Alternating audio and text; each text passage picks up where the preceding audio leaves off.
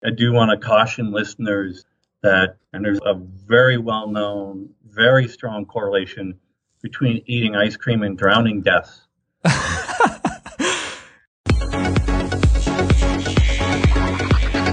Coming to you in your speakers from Dubai to all around the globe. This is James Reynolds Traffic Jam Podcast. 5, 4, 3, 2, 1.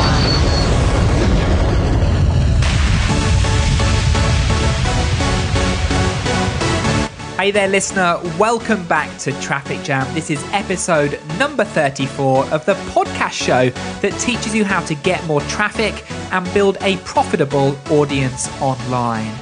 I'm your host, James Reynolds, and really today, I just want to dive straight into the content because I'm very excited for today's guest and also for today's topic.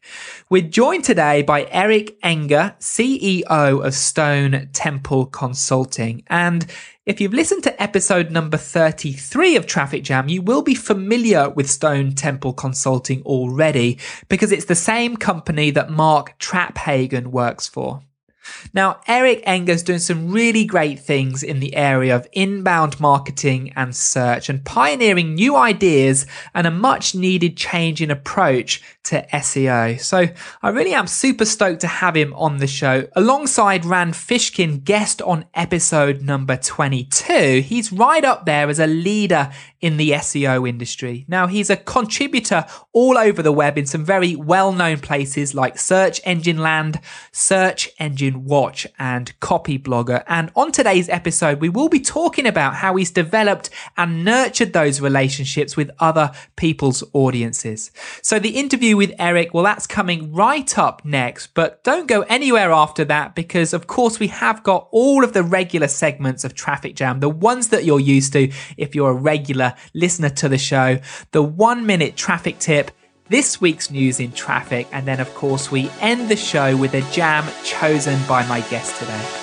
That guest is, of course, Enge, and let's hear from him right now.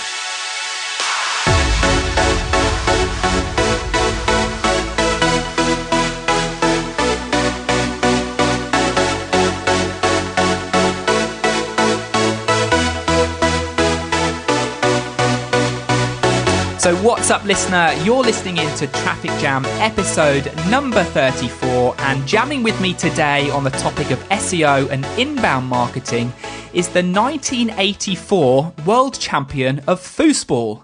Enge, welcome to the call. Well, thank you. And I'm sure that 1984 World Championship is relevant to the topic of content marketing and SEO. It's right on topic. I couldn't move past the intro without getting that little factoid in. I think it's very, very fun and interesting. So just before we get into the serious stuff, tell me about how you became world champion of foosball. But not only that, you're a national champion of a sport called Goalie Wars too. Is that right? Well, actually, Goalie War is the particular event in foosball that I was world champion in 84. And then I was national champion for that same event in 1985. So there's many different events, and that was the one that I was particularly good at. And really how it happened is, it kind of fit a funny role in my life. And the funny role is that it was like many teenage boys, I wasn't particularly focused, and suddenly I just discovered foosball and started enjoying it and started competing. And I kind of got into this mode in working to accomplish something for myself. And it's really kind of a key point in teenage lives. That's a whole nother conversation. Yeah. Talk about it at length. And when you find out, hey, I want to accomplish something and I'm going to focus on doing everything I need to do that. And, it's kind of what happened. I just got into it and started going to local tournaments all the time, and eventually started going on the world tour and was a ranked pro and, all that kind of stuff. No, it's interesting stuff. And it is a whole topic of conversation entirely different to what we'll be discussing today. But there certainly is a lot of commonality to the guests that I have on the show, the people that I surround myself with. So many of them have been at active sports people or athletes or had some form of competitive competitive competition. That's not really a great way of describing it, but they've been involved in some form of sort of sporting activity or competition as they were younger. And it certainly builds up certain traits that are, helpful and effective in business, I think, later in life. I agree. Now, let's get to the serious introduction, I guess. Now, you're the co-author of The Art of SEO, along with former Traffic Jam guest Rand Fishkin. You're the CEO of Stone Temple Consulting, which is an SEO and digital marketing agency based out of Boston in the USA. And you're a content contributor to many websites I think our listeners would be familiar with, such as Search Engine Watch and Search Engine Land, amongst others. You're certainly a well-known authority, Eric, in the topic of SEO and inbound marketing. But do you practice what you preach? Are you doing all this stuff with Stone Temple Consulting itself? Well, absolutely. In fact, we're a company that has no sales force. We make no phone calls. To get new customers. We don't reach out to people and pitch our services. The only way to become a client is to reach out to us, through the phone number listed on the site or the email address listed on the site, or come and find me at a conference. And it's not actually something that we're planning to change. In fact, we've doubled down on it recently. I think you said this was episode 34. Episode 33 guest Mark Traphagen works with us, and he joined us as of January 2nd. So we're actually increasing our content marketing efforts as a way of trying to build the business. And it's fun and it's exciting, to be honest with you.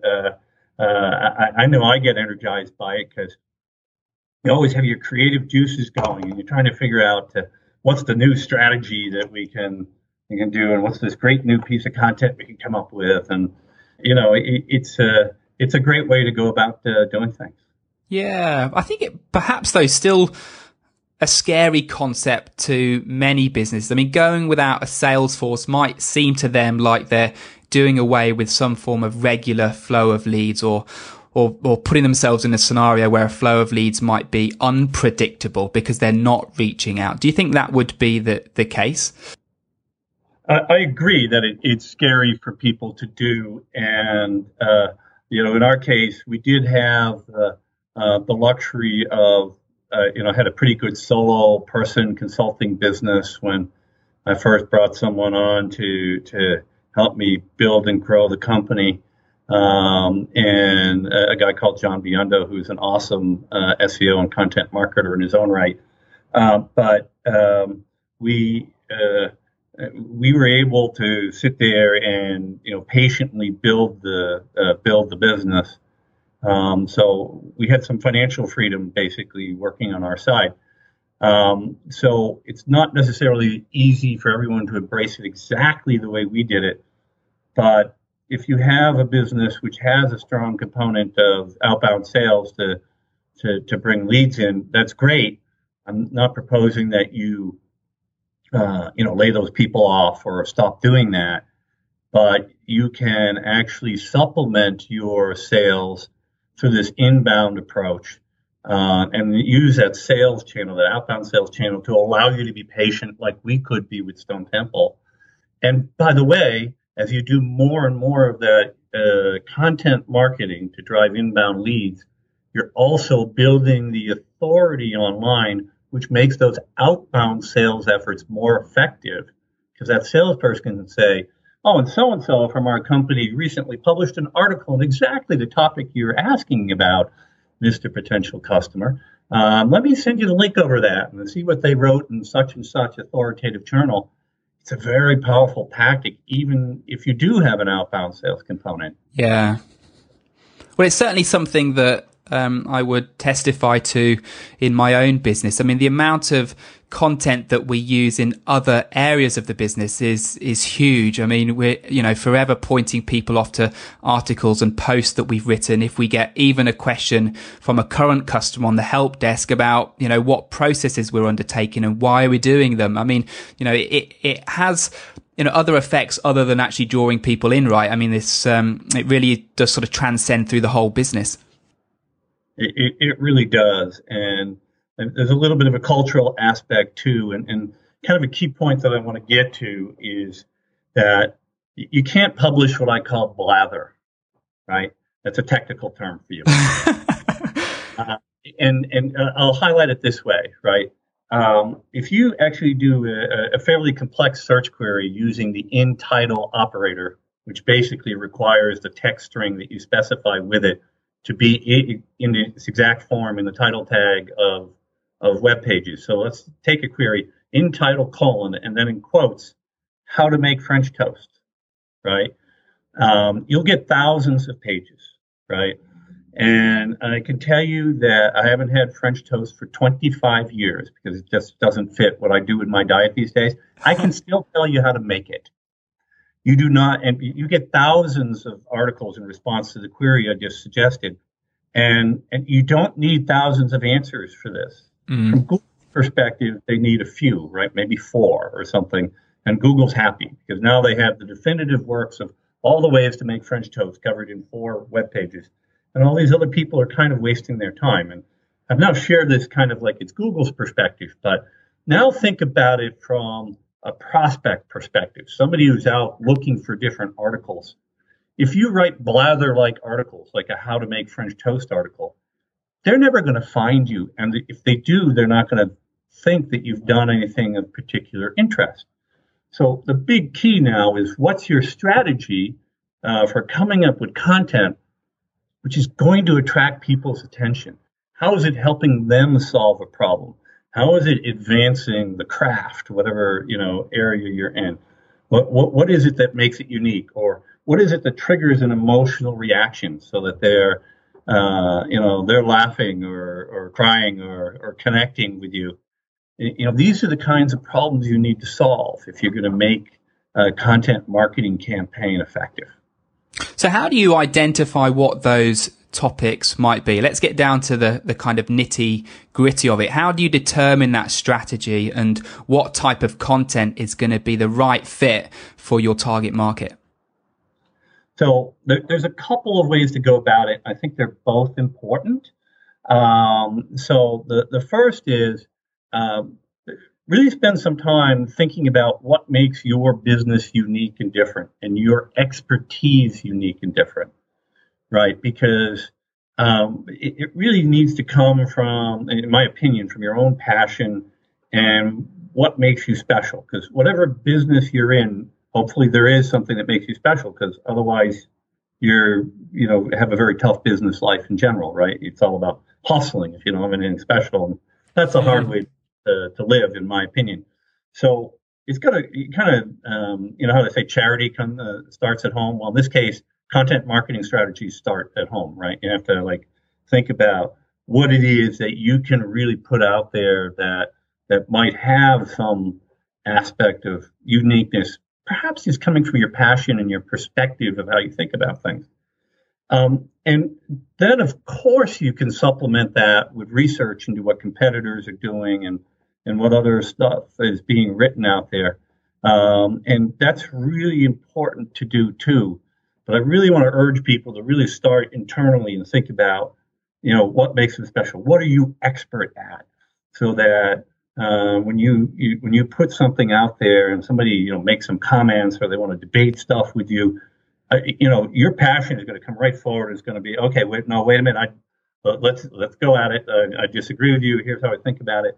I'm not talking about starting fights here per se, but, engaging and really getting in real conversations that become really easy for you because it starts from what you know and what you're passionate about. Now, we're talking really about this concept of content marketing with the emphasis, I think, at least here on the point of marketing. Now, in your case, you're not just publishing content to your own site. You are doing that, of course, but you're also leveraging perhaps other relationships, other websites that you're a contributor to. Tell us about how that process has worked out for you. Yeah, first of all, it's worked out great. The sites that I write on most often, you mentioned two of them, Search Engine Land and Search Engine Watch. Those are great sites. I also write on Forbes. I write on Copy Blogger. And sometimes I'll show up in other sites like Social Media Today or Marketing Land and things like that. But I'm a big fan of what I call OPA, or other people's audiences. Yeah. Right.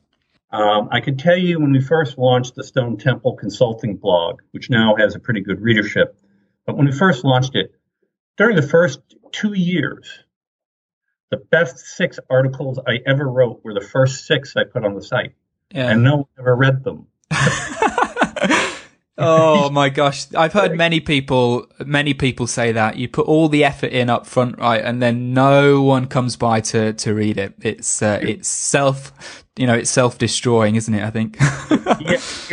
And, it can be very frustrating and very scary. And this is a stage where a lot of people drop out, right? But you really want to understand how to get access to other people's audiences. And there's two major ways to do it.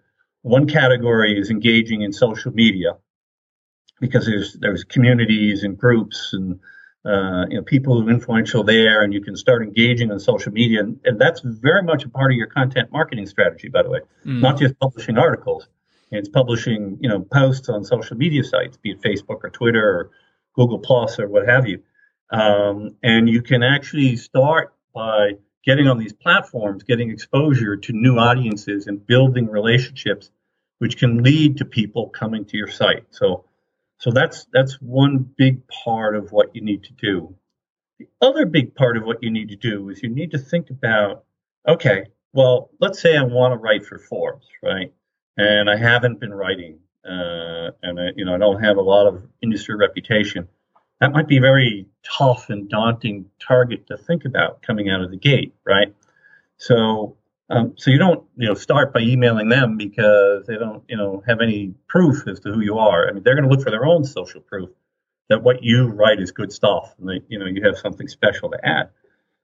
So you don't necessarily have to start with the top tier, but no matter what you're doing, in the long term, in my opinion, your objective needs to be the top tier. But you don't get to be there on day one. So maybe you start 2 tiers down with some really high quality sites, but they're not as well known and not as established. Build a relationship with those people through social media. Get to the point where they're willing to take content from you. Get yourself established. Spend a number of months doing that.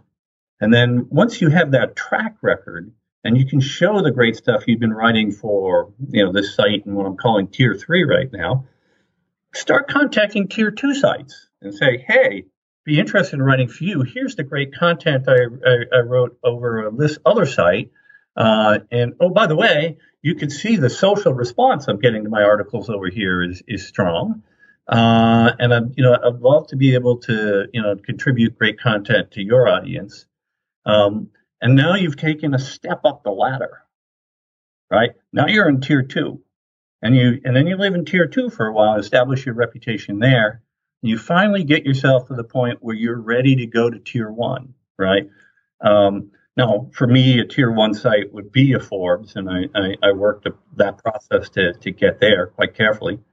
And that's great.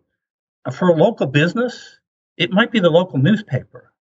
Right? If you're in the Baltimore area, it might be the Baltimore Sun, right? You're not looking for the New York Times. It's not applicable to you, right? But how you define what tier 1 is for you depends on the specifics of your business and your market. But that's the general way I think about it. Good. Well, I'm glad you answered that question in the way that you did, because I think there would be listeners out there going, well, okay, it's fine for Eric Enge. He's Eric Enge. He's got a book. He's written for these people. He's clearly going to be able to reach out and reach into these new audiences. But what about for me? I've got a small little local business. But the point is that there will be people out there looking for great contributions in your market. I mean, newspapers, offline press, blog owners, they all want content. And if you can fill a void that they haven't got filled already, they'll be very welcoming that you've approached them if you've got some level of understanding of your own subject matter, right? Yeah, absolutely. And, it's really important, this concept, this is the reason why I wanted to do it, is if you, in that local market, right, don't go like writing articles if you're in Baltimore, to use my example, for companion businesses in California where nobody's ever going to see that content that could potentially be a customer.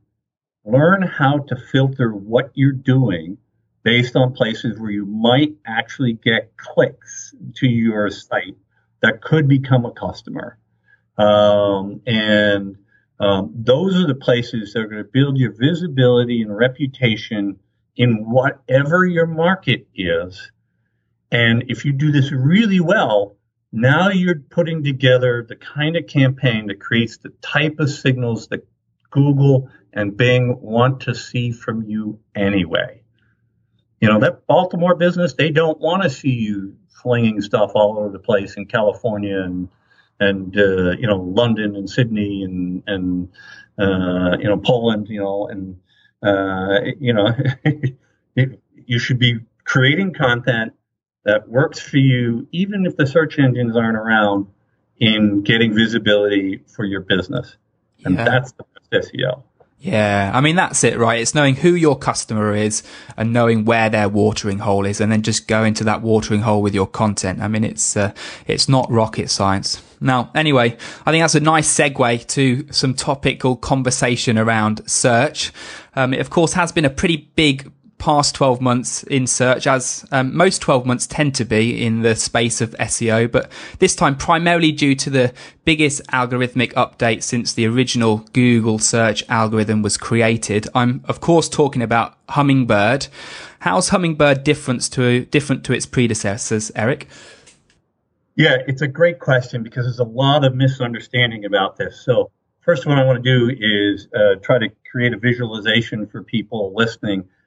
Imagine that Google search has three major components, right? The first is the crawler that runs around the web and brings in all the raw data. The second is a thing called the index, which is where all that data is stored after a certain amount of processing. And then the third thing, from a technical perspective, is what we really should refer to as the search engine. And that's the hunk of code where all the algorithms like Panda and Penguin and link algorithms and stuff like that reside, that knows how to pull data out of the index in response to a query. So it's really important to keep those three pieces in your mind.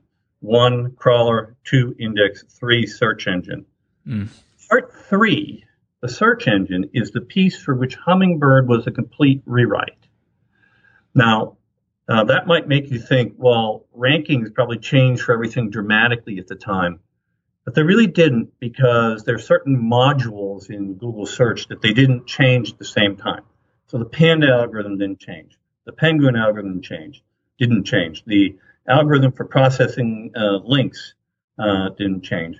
But it was a platform change to make that search engine part of their service more nimble so they can make changes more quickly going forward in the future. And what this led to is, at the time that Hummingbird was released, it was actually evidently out on the market for something like 30 days. Yeah. And nobody knew, or very few people noticed substantial changes. And it was because of what I described. They re-platformed it, but they didn't change the basic algorithms that drive the rankings.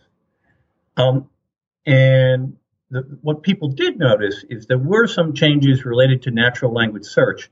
And this is why people get confused and they think Hummingbird was all just about natural language search being brought into Google in a bigger way. The truth of the matter is we had natural language search back from May of 2013, but it was only tied to Google's knowledge graph, which is basically structured databases where they're able to answer questions like, how do you compare apples and oranges, and the like. But what they did include with Hummingbird is a way for natural language searches to begin to operate on regular web results rather than just pulling that data from the knowledge graph database. So is there any change in strategy as far as a business is concerned if they're, of course, wanting to acquire rankings within search? Anything we need to do different? Well, it's subtle, right? Because it doesn't feel like a lot changed. But I think the real import of this, it really breaks into probably two major categories.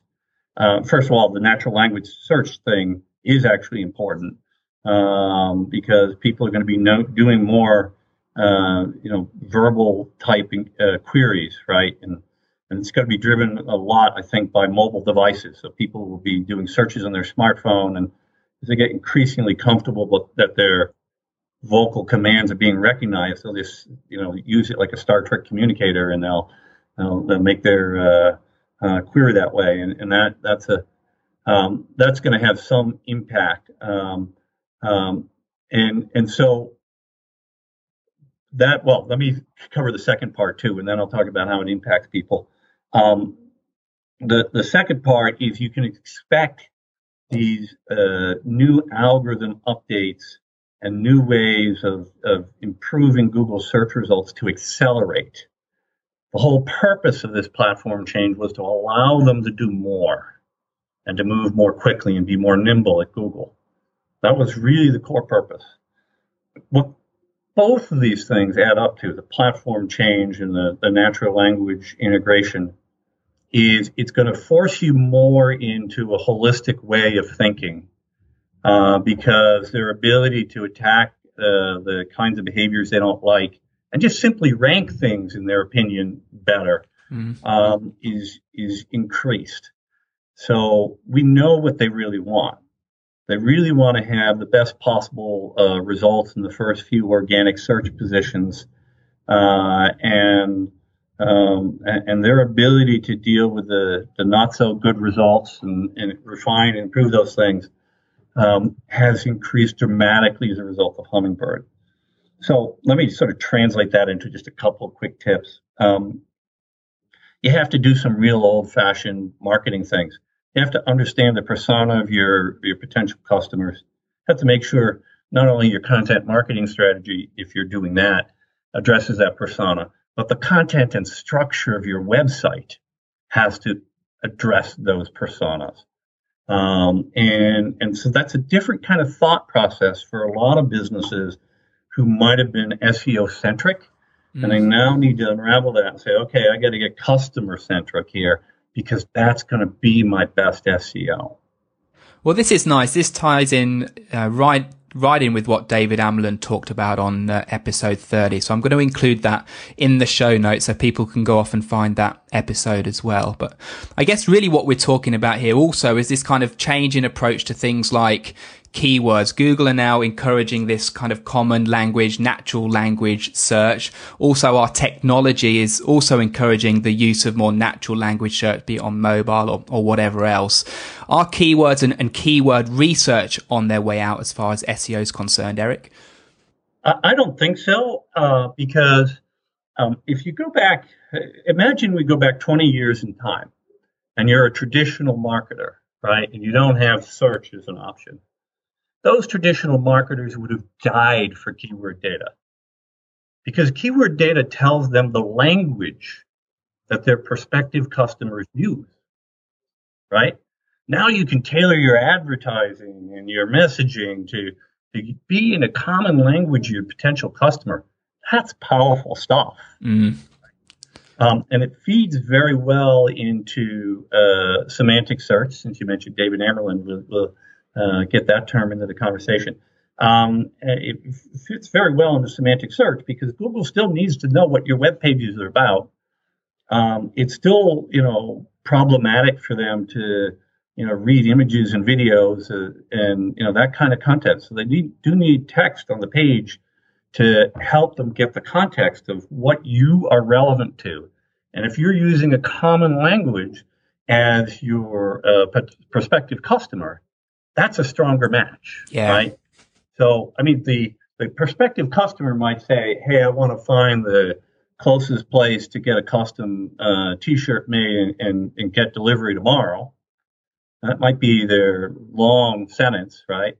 And, if you have a page on your site, custom T-shirts delivery tomorrow, and you happen to be in a local area, bang. Well, that's it, right? It goes well beyond search rankings itself, and it really goes right through to conversions. If you can match those language patterns that your prospects are using in search, both in the search results and then on the page of your website, there's far more chances that prospect is going to convert into a customer because they find what they're looking for. I mean, that's really it, right? Yeah, absolutely. How about the approach to link building? I mean, I think I've actually quoted your interview with Matt Cutts where he said link building is not bad and it's still the best indicator Google has of a website's authority. Now, it seems clear that links are still very important, but what's the approach to getting your content linked to? Yeah. So to me, content marketing is the approach that we use, as we've talked about at the beginning, but just to, how do you get your content linked to? There's a potentially complex set of things that you can do. But the first thing to do is to get out there and get known, right? Do you have an opportunity to pitch and speak at a conference in your industry?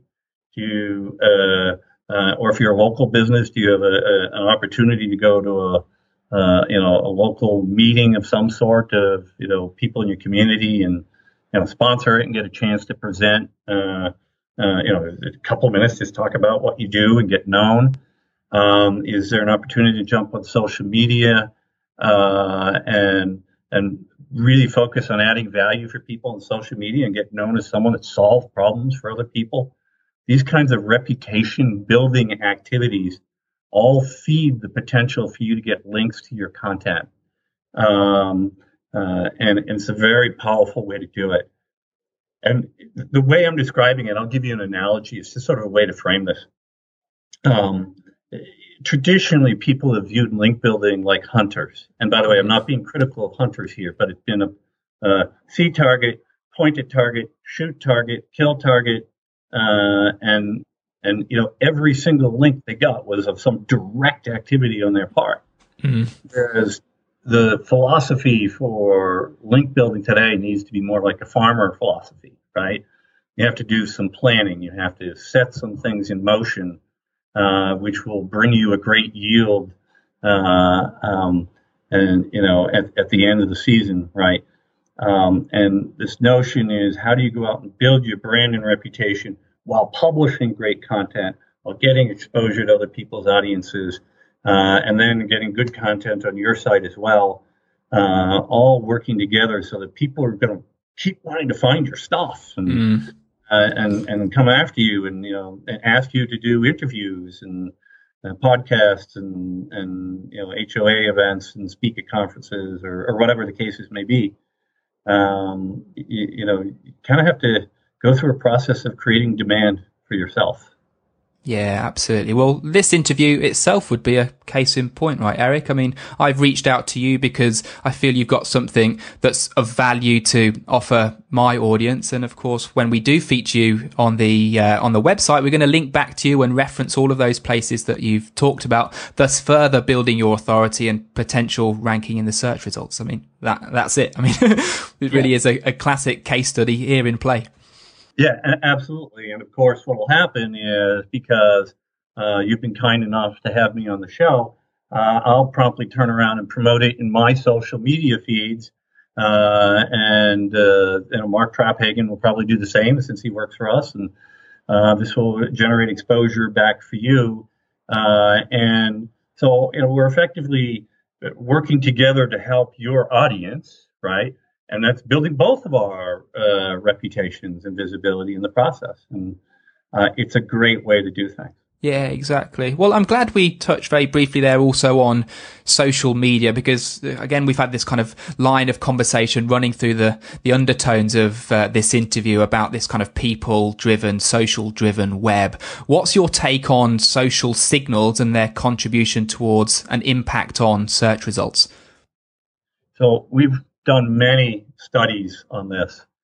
And your listeners are probably very familiar with the correlation studies published by Moz and by Search Metrics, which show a very strong correlation between social signals and ranking in search results. But I do want to caution listeners that that's a correlation. And there's also a very well-known, very strong correlation between eating ice cream and drowning deaths. And the reality is both of those things happen because it's hot outside. And think it through, right? Well, if I produce a great piece of content that people might link to, which nobody would argue would drive search rankings, well, people might actually share that and plus one that and like that and tweet that. And those kinds of signals are probably going to happen also for that content because it's great content. Yeah. Right. So just to tell you what we've done actually 3 studies, which were very extensive, where instead of measuring correlation, we went out to try and measure causation of whether or not Google Plus, Facebook, and Twitter drove search rankings. And we did some very extensive studies to actually take some content and do a large number of social events for those. And see if rankings moved in any material way. And in parallel, we would have some baseline pages, which we weren't doing these social events. So, if there was movement on the test pages and the baseline pages had kind of similar movement, then we'd know that it wasn't, really social as a ranking signal. Bottom line, no real evidence of social signals directly driving SEO. But I don't want to leave it there because there's a huge reason, and there's actually huge SEO reasons to do social media. And that's because you create this wonderful synergy when you have a strong social media presence where the content on your social media is similar to what you're publishing on your site or your third-party articles. That when you publish that content, you share it in social media, and hopefully that content is so good that it helps your social media grow. And in turn, your social media will send traffic, readers and links back to that great content. So you're still doing social media when you're doing SEO. It's just don't think of it as this hunter mentality where it's eat, shoot, kill, see, shoot, kill. You don't get to eat before you kill it. You know what I'm saying? So exactly. There's tremendous reasons for doing. If you're not doing social media, you are almost certainly making a mistake. Yeah. Well, if we bring it back to simplistic terms, what do search engines want to do? They want to place at the top of the results the best quality, most authoritative content. And if you're building your brand and your personal brand elsewhere, that's going to have implications, one way or the other, be it direct or indirect, on your search results. I mean, it's all integrated together, right? Yes, absolutely. And, it's perfectly safe to eat the ice cream. You're not going to drown. Or in this case, it's great to do the social media because it will inevitably indirectly drive the signals that drive SEO. And that's awesome. Awesome. Well, I think we should wrap it up there. In addition to some great insightful commentary on what's happening in inbound marketing and search, we've certainly had a fact-filled episode too. Ice cream and drowning have a very strong correlation, and of course we'll draw back to the foosball World Championship fact we entered the show with. So Eric, thank you so much for coming on and sharing what you have today. I'm sure Traffic Jam listeners are eager to connect with you and find out more about what you've got going on. Where should they reach out to you? So 3 places are the easiest. StoneTemple.com is the website. At Stone Temple is the Twitter handle, and plus Eric Enge is the Google Plus handle. Those are the three best places to try and reach me. Or if they want, they can always email me at eenge@stonetemple.com. That's awesome. So listeners, that was Eric Enge from stonetemple.com. All of Eric's social links and the resources and a full transcript of today's interview will of course be found on the center of the web that is devoted to Traffic Jam, and that is trafficjamcast.com. So head on over there for all of the resources. And I'll just close out once more by thanking you, Eric, for coming on the show. It's been a lot of fun, and hopefully we can do it all again sometime in the future as well. I'd enjoy that, and thanks so much for having me, James.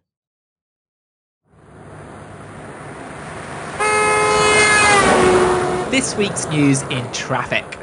Okay, so for the first story this week, I'm going over to TechCrunch.com, who've reported on a story that's been released via Disqus, DISQUS, which are the commenting system people that actually power the comments over on my Veravo.com website and those that you will see beneath the Traffic Jam episodes. Well, the story is here that Disqus have announced a new ad unit called Sponsored Comments. The Disqus General Manager David Flex says actually this new ad unit stems from the launch of their featured comments about a month ago. And it really does sound like a sponsored comment is basically a featured comment that advertisers pay for, therefore allowing them to occupy the same spot at the top of a comment thread. Now, of course, I realise that Disqus have got to monetize their platform somehow, but I don't think this will be a feature that I'll be subscribing to either as an advertiser to be featured on someone else's blog or as a content creator having advertisements featured on my own site. I really feel that, the comment section is where all of the open discussion should happen, and it shouldn't be disrupted by advertising. It really should be a clean platform, a clean area on your site. So not going to be something I subscribe to. I suggest it's probably something that you don't subscribe to yourself.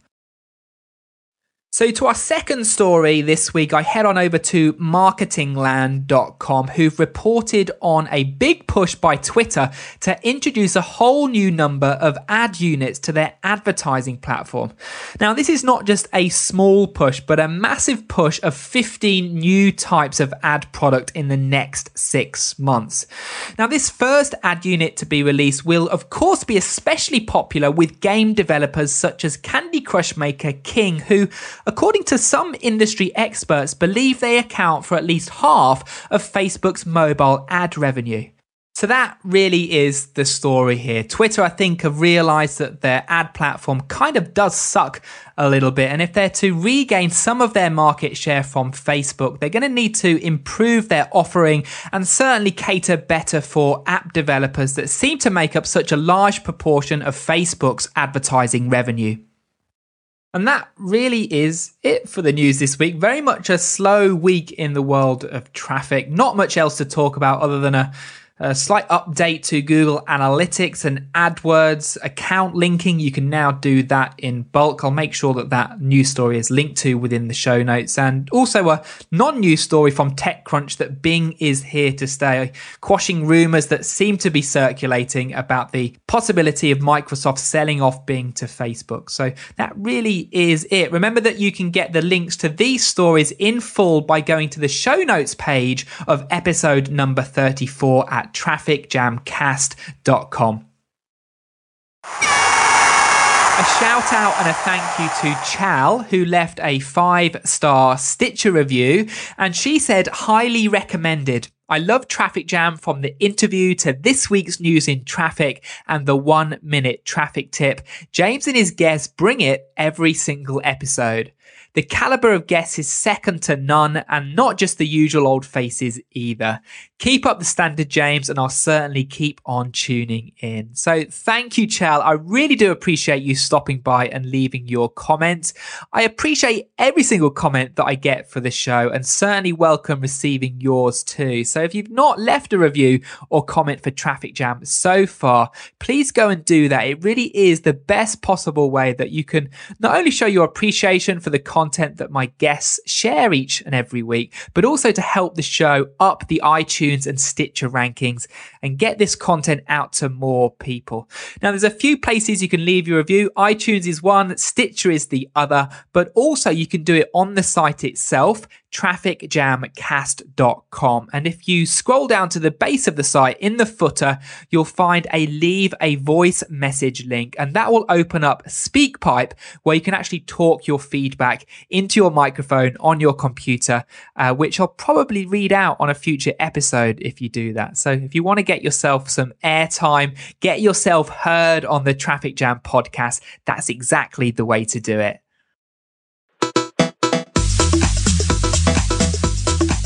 The 1 minute traffic tip. Okay, so today's tip may be an obvious one if you're doing it, but it's still amazing how often this small tip is overlooked. So what is the tip? Well, it's to install social sharing chiclets or widgets or whatever else you want to call them on the content pages of your website. Now, the main share chiclets to install would be the Facebook like and share buttons, Twitter retweet, Pinterest pin, Google +1, LinkedIn share, or whatever other social media network is relevant to your business. No, I said install on the content pages of your website. That would be your blog.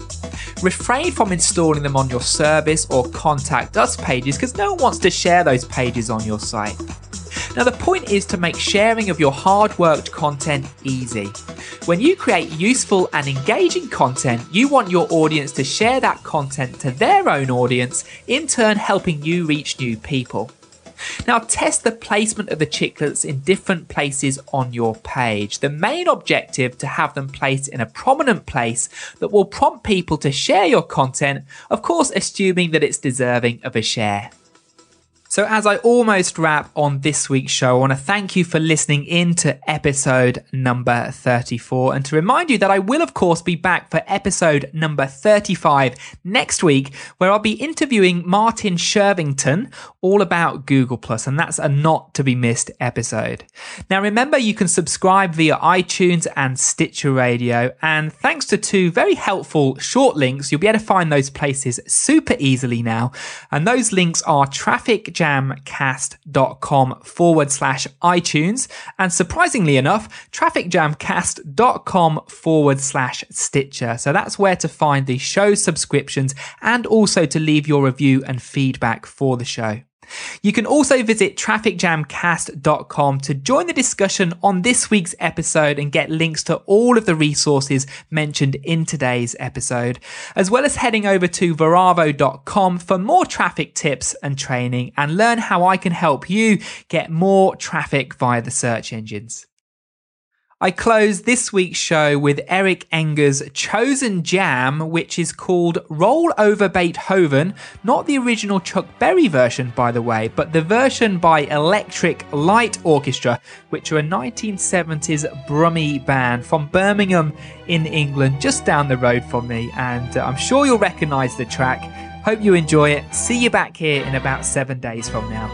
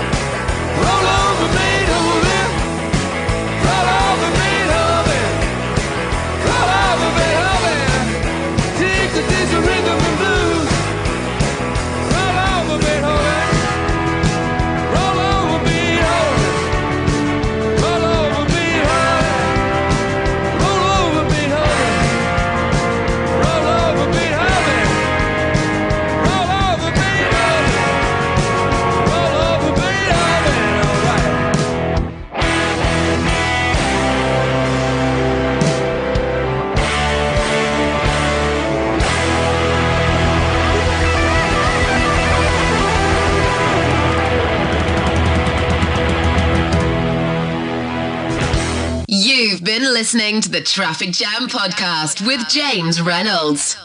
To know more about this program and to subscribe for future episodes, check out the website trafficjamcast.com.